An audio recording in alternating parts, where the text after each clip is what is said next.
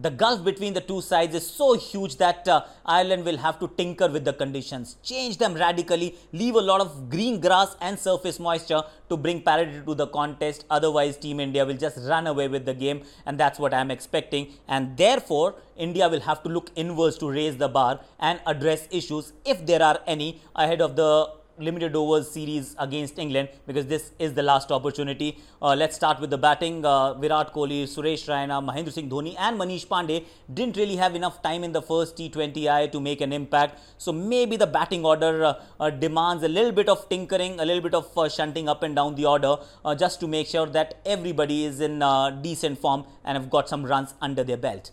The second thing that they would want to address is the ability to take wickets with the new ball, and I'll have to specify Bhuvneshwar Kumar here, because even though he's been exceptional with the white ball, he was effective for Sunrise Hyderabad throughout the IPL, but the wickets have dried up in the power play overs. The new ball, he's been economical, but he's not been picking wickets, and that's something that he would want to address. He didn't get any in the first T20I either. The second is Hardik Pandya, who was very good for Mumbai Indians throughout, even bowled in the death overs, but the lone encounter, 4 overs, 36 runs, very expensive, and also didn't really leave a mark, an impression that he was troubling the batsmen. And that's something that they would want to set right, because Virat Kohli generally likes to play with only 5 bowlers, and Hardik Pandya is that 5th option.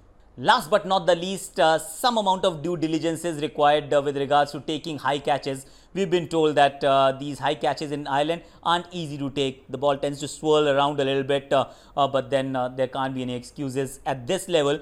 They dropped quite a few rather easy ones in the first T20I. They would want to set that right, take all the catches and help their bowlers a little bit more.